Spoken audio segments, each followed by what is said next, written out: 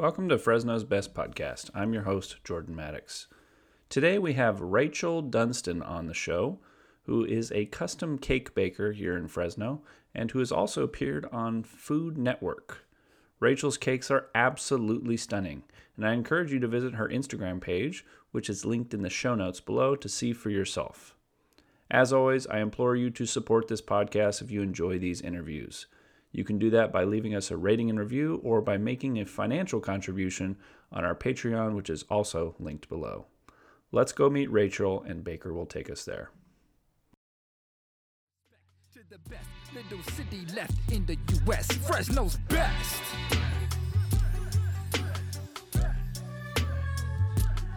Fresno's best.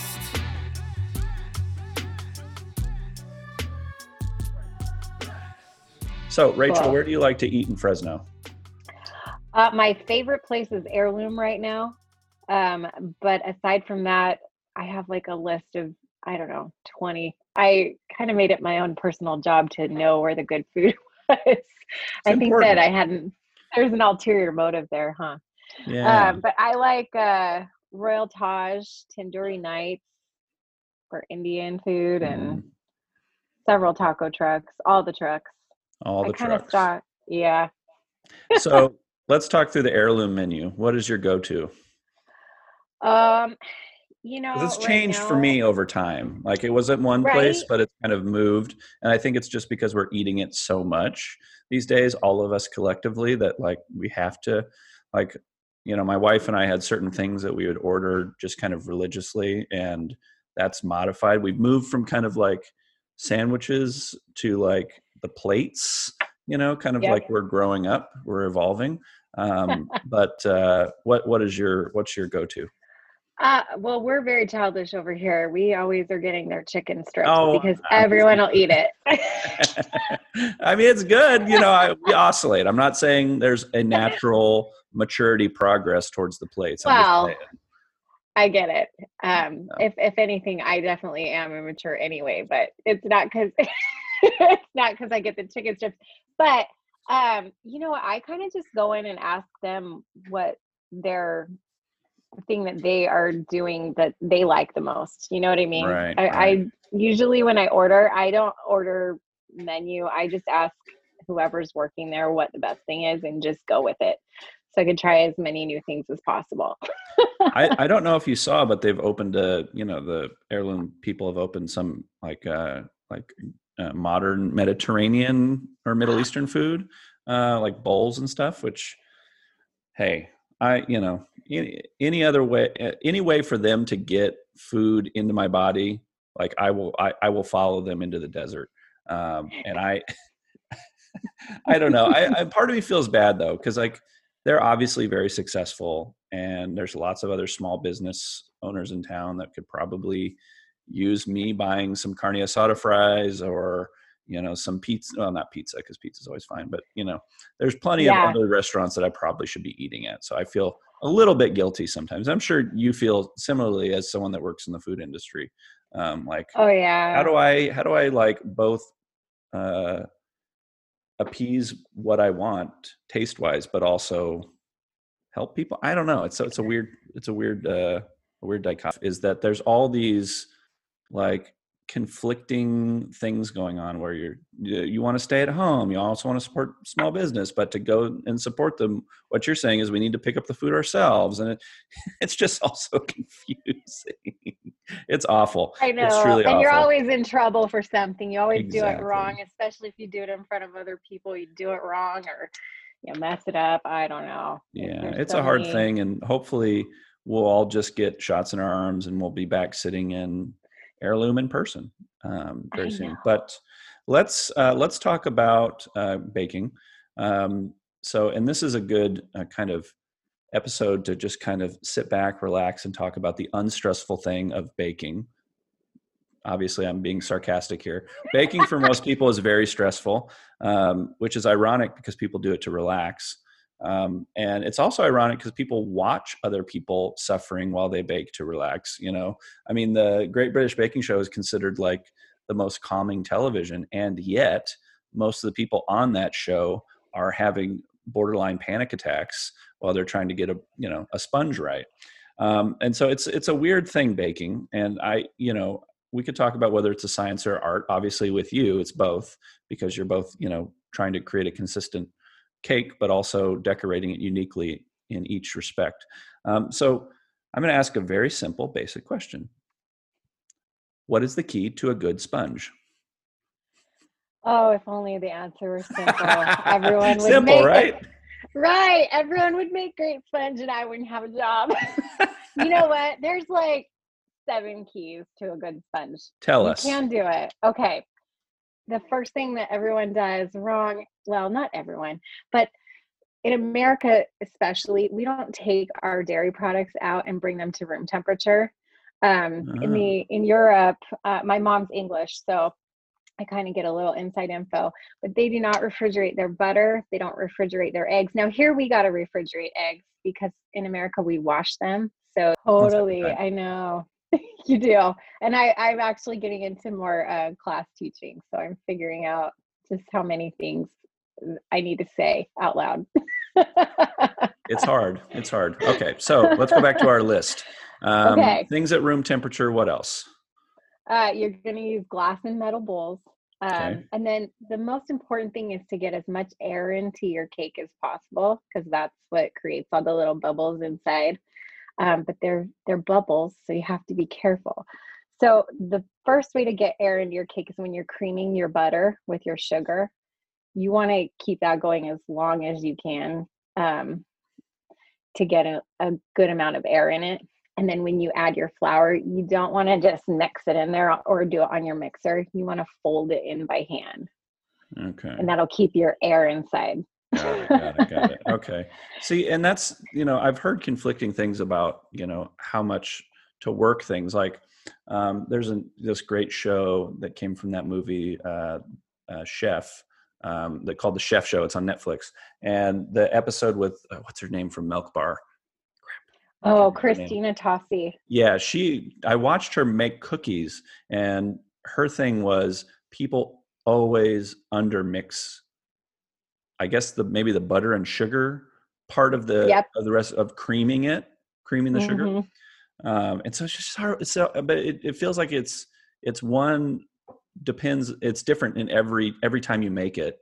But then it's like, how do you really know? Because it's not. It seems like it's based on appearance, maybe, or. Yeah, a lot of it's practice, appearance, and consistency. And you have to take into account how warm your room is, how cold your butter was when you started. Like, was it out for 24 hours or did you get it out a couple hours ago? Right. It's quite the practice makes perfect situation. I love this giant list you're going through, because it really goes to undercut my question. It's perfect. It's not simple in any way. Continue, please. No. I want it to be clear to everyone what you do is not, you're not just, baking cakes, it is a science. So continue, please.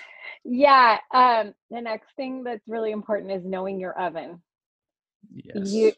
You've got to know your oven. Every oven is different. I replaced my oven about 9 months ago, and it took me at least 2 months to really know my oven. And then once you know your oven, every recipe that you use is going to change your temperature, your time based on your oven. Is that about like in certain places in the oven it's hotter, or that your temperature gauge doesn't match the actual heat of your oven? So what do you mean know your oven? Well, so you can get a temperature gauge to put in your oven and test that the dial is exactly what it is inside, which is the first thing you want to do. The second thing you want to do is practice with it, because like you're saying, the heat distributes differently in every oven, depending on if it's a convection, forced air oven, or just a standard oven. They're all different. And my oven has a forced air and a standard option. So depending on what you're going to make, you need to experiment, because your recipe is being written by someone with a different oven, forced air, regular, convection, Do we just, do we just have a microwave complex, in the sense that we have used microwaves for so long, and microwaves, the kind of the the waves are consistently distributed over the inside of the microwave, but the oven is much more of an analog instrument in some ways. For So sure. it feels like we just assume that once you put something in there, the heat is the same and it's everywhere and it's consistent. But that's not Yep. true. And That's that's not true, is what you're saying. not true. Okay. And it's not true if you're opening it to look at your stuff, which you don't ever want to do either. Um, Yeah, a trick that I use. I do barbecue. I do like old school kind of offset barbecue, and the line in barbecue is if you're looking, it's not cooking. Exactly. Yeah, you never want to open your oven on a bake because it will deflate whatever is going on. Yeah. But I was gonna say, people who cook with like grills and old school methods more often are better naturally at baking than people who never use those items, I think. Got it. Well, I'm the exception to that rule, but please continue. Oh my goodness. One last thing. Well, we talked about not opening your oven. I like to preheat my oven 25 degrees higher than the bake temperature, so that by the time I've opened it, put my items inside the oven, I turn my oven down and I don't lose that heat.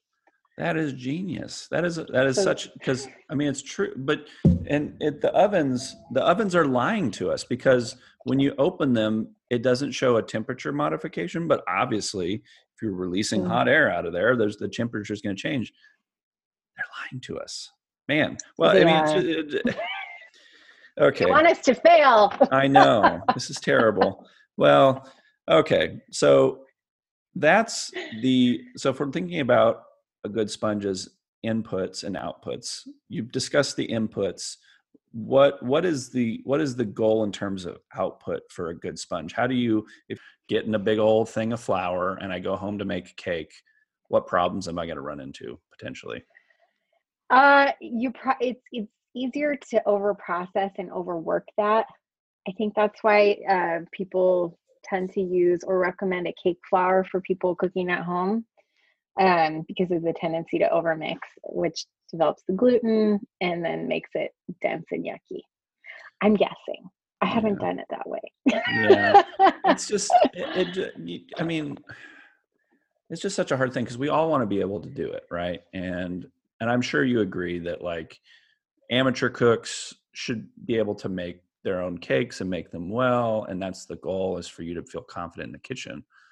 But to pretend like all these complexities don't exist is part of the problem as well. And so it just feels like it's such a hard thing, which kind of leads to my next question, which is, in your mind, is baking more of an art or a science? Unfortunately, it's a science.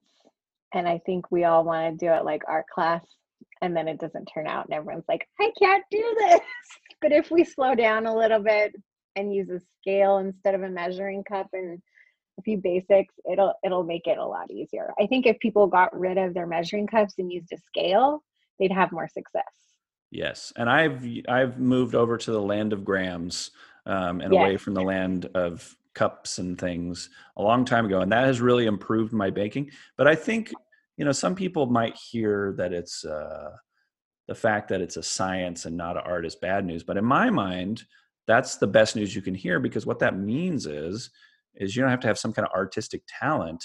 You just need to be precise, Yeah. controlled, and anyone can learn how to do it. Because if it's truly a science, we can teach people how to do science. Art, maybe we can, but it's more challenging. Super expensive, decadent Snickers bars.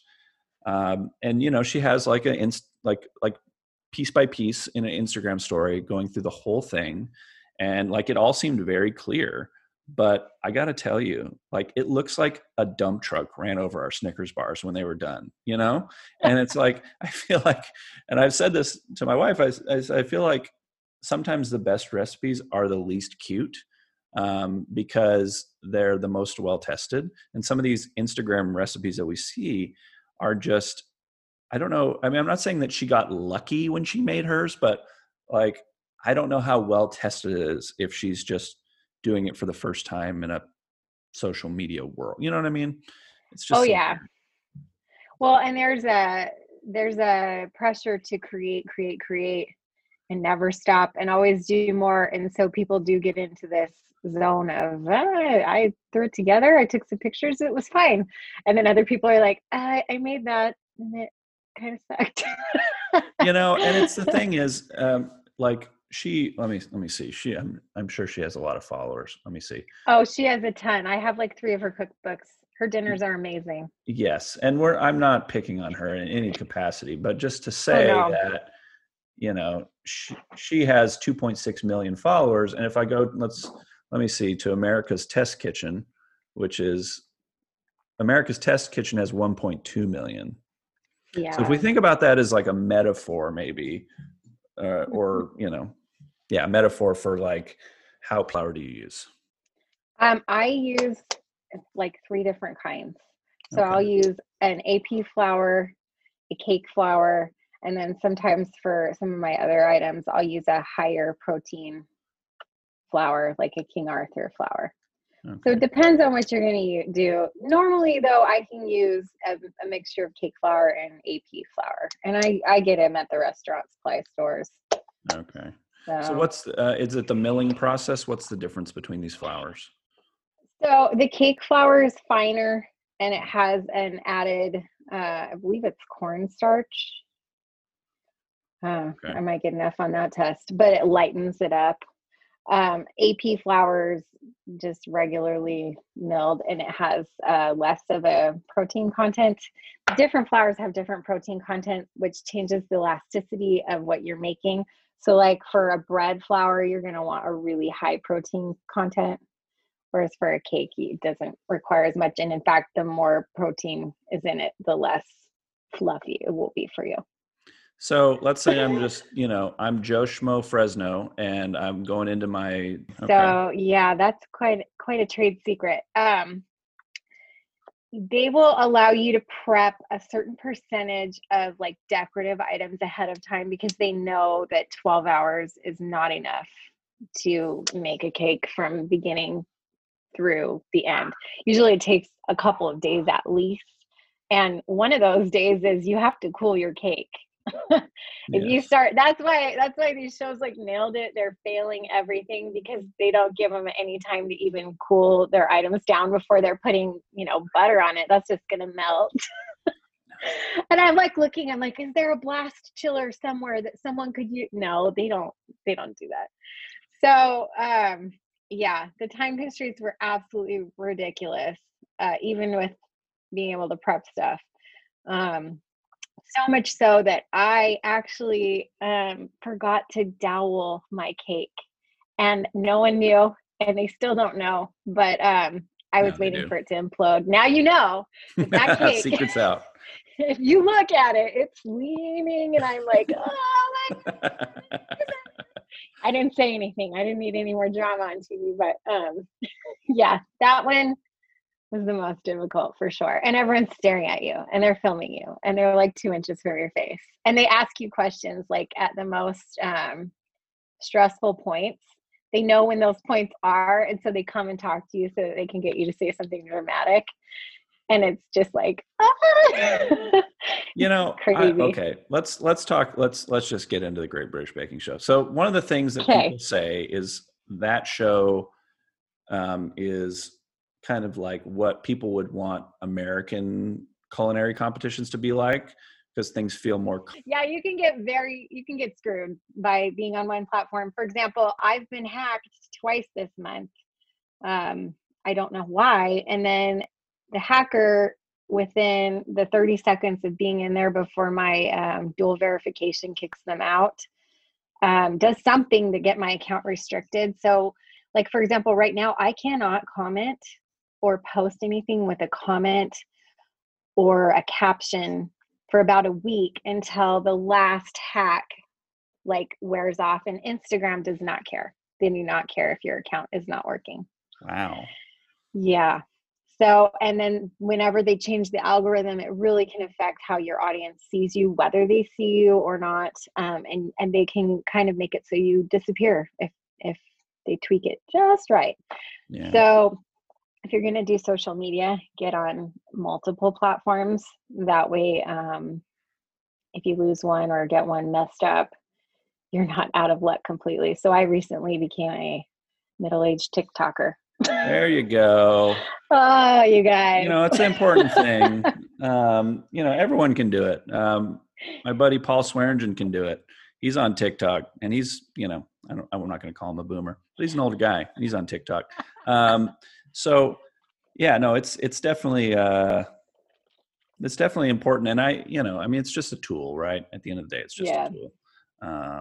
And TikTok, Instagram. So I guess my follow-up is there a lot, how big is the kind of like artisan cake or dessert industry in Fresno? I mean, is there many people doing what you're doing? It has grown a lot. So cottage licensing became available, I want to say 7 years ago. And I think I was one of the first people in the Valley to like utilize it. Right. But since then, there's been quite a few cottage bakers. There's a lot of cookiers. Yes. But I see more and more every year, especially right now with coronavirus lockdowns. I've seen a huge increase. Do you think it's really cool will stay after, or do you think it's just a thing to make money in the in-between? I think that a percentage will, but I have seen people think, oh, that's not that big of a deal. I'm gonna give it a try, and then they realize how much time it takes, and they're like, I don't need to do this, so never mind. Never mind. Yeah, I feel like that's a lot of, and speaking of TikTok, I feel like TikTok is full of those business ideas. Like, here's 5 ways to become a real estate millionaire in 10 minutes. And then when you actually get into it, you realize it takes 10 years. And you're like, well, I think I'm just going to go back to YouTube now and watch a few more YouTube videos. That sounds a little easier. So creating a studio like you have, and, curating a following. I mean, all that takes a long time, and it's a process and requires consistency. To really build an audience, you have to be consistent, and that's challenging. Yeah. It's not easy. Yeah, I know. It's kind of funny because my kids will be like, Mom, and they're like, get off your phone. I'm like, I'm working. And they're like, no, you're not. You're playing. And I'm like, I really am working, I swear. But it kind of is embarrassing because it feels like, I don't know. It feels a little bit like a superficial part of the job, but it's my favorite part, is getting on and doing stupid Instagram stories. I like that probably more than many other things. Well, you just want to build like your brand, right? And your audience, and people know who you are, and because people buy into people, they don't, they buy products, but they really want to like support a person. So I wanted to close by talking about some of your favorite bakers, but I actually want to ask a question before that, which is, we were talking about how hard baking is. Can you give a couple simple things that people could start with, like baking wise, that maybe are less challenging before they make that tiered cake? Yes. Actually, I have a super simple but from scratch delicious brownie recipe on my blog, and that is a good way to start. If you can, it's hard to ruin a brownie, because if it comes out a little gooey, most people like that anyway. Right. And if it comes out too hard, you can cut the sides off. So, and if you're working with kids, a brownie is a good place to start. Got it. Aside from that, banana bread is also a good place to start, because if you overdevelop the gluten in that one, you're not going to notice, because it's got banana, which is really gooey and sticky and gelatinous anyway. Yes. You can cover a lot. I know it's sad for people because you just want to make your sourdough loaf, but if, I think you'll get a lot more pleasure out of a banana bread or a brownie sooner, which is the goal here for a lot of people. Just get, carbs in my body fast. And I think when you feel like, this is like, when you don't have to look at a recipe to make those two things, then I think that's probably a sign that you're ready to move on, in my mind. Yeah, I agree. So, okay. Now let's talk about Instagram bakers and people you follow? Because I'm curious, who do you look to? Who gives you kind of your inspiration on there? Who should we be following? The first person that I started following like 7 years ago, when I decided to get into this, is a guy named Cliff, and it's called Cakes by Cliff, and he's in Australia. I really like the Australian bakers. So I like him. I like Catherine Sabbath. She's really fun, and she just went into food coloring line, and her colors are really good. What does that I mean? like, I don't know what that means. Food coloring oh, line? she instead of baking and doing cookbooks, she bought out a line of food coloring that a Oh, company previously had, and she took that over. So now she's moving into more of products.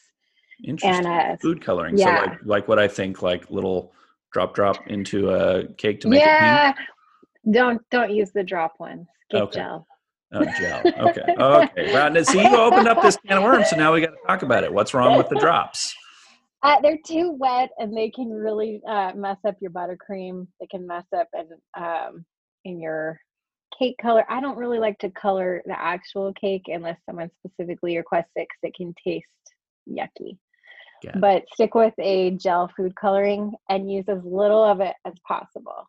So my cakes are really colorful, but the color layer is like a less than a quarter inch thick layer underneath it is just frosting, Got because it. you don't want to taste that color. Right. Sometimes If you have it's to put enough yucky. color to make it go that deep, then you're going to taste it. Okay. Yeah. Got it. Gels, not Sidetrack. drops. I now know. Okay. All right. So Australian bakers. So what makes Oh, people in Australia such good bakers? It's so hot there, and they've got that hole in the ozone layer. I mean, I their cakes know. just What must are be melting. I think they're sassy, and it resonates with me. I think that's what it is. Because, like you were saying, you identify with the person more than the product. Yeah. And I really like those sassy Australians. Yes, that makes sense. What about But American bakers? there's one called I Am Baker, and she is flipping hilarious. I think her name is Amanda, and she does these fake your content is terrible hotline, where she just kind of roasts the comment section. She has an alter ego, and she has a little headset, and she pretends she's in a call center, and it's hilarious. I mean, I don't know if it's hilarious if you're a baker or if you're not a baker, but to me, it's hysterical. Right. She's hilarious. I like Emily from Bon Vivant Cakes. She's an East Coast decorator. And she's actually really growing right now. She has a lot of online classes that are really fun. If you guys are looking for something to do, she teaches via Zoom or like pre-recorded lessons. Feels like that's a growing industry, that kind of like the instructional online stuff that the pandemic kind of pushed on us, but it feels like that's going to stay because it's so helpful and so flexible. And then people can, I mean, obviously you can charge a lot more for, that kind of instructional work. So it could be a good, feature of the industry for online chefs and bakers. Yeah, and I think you grow more by the value that you provide. So if you're just putting up pictures, but you're not teaching anything, people will be like, oh, that's nice, but they're not going to stick around. They're not going to save it. They're not going to share it. And that's really how you grow anyway. Did you say you're doing some instructional stuff? Yeah, I'm trying to record some instructional stuff. My kids are all home still, so that really throws a wrench in whether or not I can record. But I guess they're supposed to go back to school on Tuesday. Yep. Oh, I'm like, please don't get sick, but also bye. It's been a long year, and mommy's tired. So what kind of instructional videos are you? I mean, what's the plan? Well, right now I'm actually recording something for Sun-Made Raisins on Wednesday. I'm teaching a class on how to decorate cookie stacks. And then I hope to do some decorating classes, baking 101 classes. I've done live classes, but I haven't recorded them so that you could watch them at any time. And so I think that's what I'd like to do, is get some on-demand recordings as soon as my house is quiet enough to actually film without a half-dressed child running through the background. I mean, it's charming, right? You know, I mean, my audience will distracting. definitely, my audience will definitely expect it. So maybe it's not that bad. That's awesome. Well, Yeah. Thanks for coming to talk to me. Where can people find your blog? What's the Instagram handle? Rachel Makes It. Yeah, on Instagram, I'm Rachel Makes It. On TikTok, I'm Rachel Makes More Cake. And my website is also rachelmakesmorecake.com. Awesome. Well, thank you for talking to me. I really appreciate it. This was a lot of fun. No problem. I learned so much, and your 7 points at the beginning, you know, my mind is already churning about the next thing I'm going to bake and, you know, what to avoid. And it's very helpful information. I know people will find it helpful too, because I think we just all need to be talked to like we're adults. Look, keep your stuff out of the fridge, you know? Just keep your shit together, guys. No, okay, I shouldn't swear. Exactly. All right.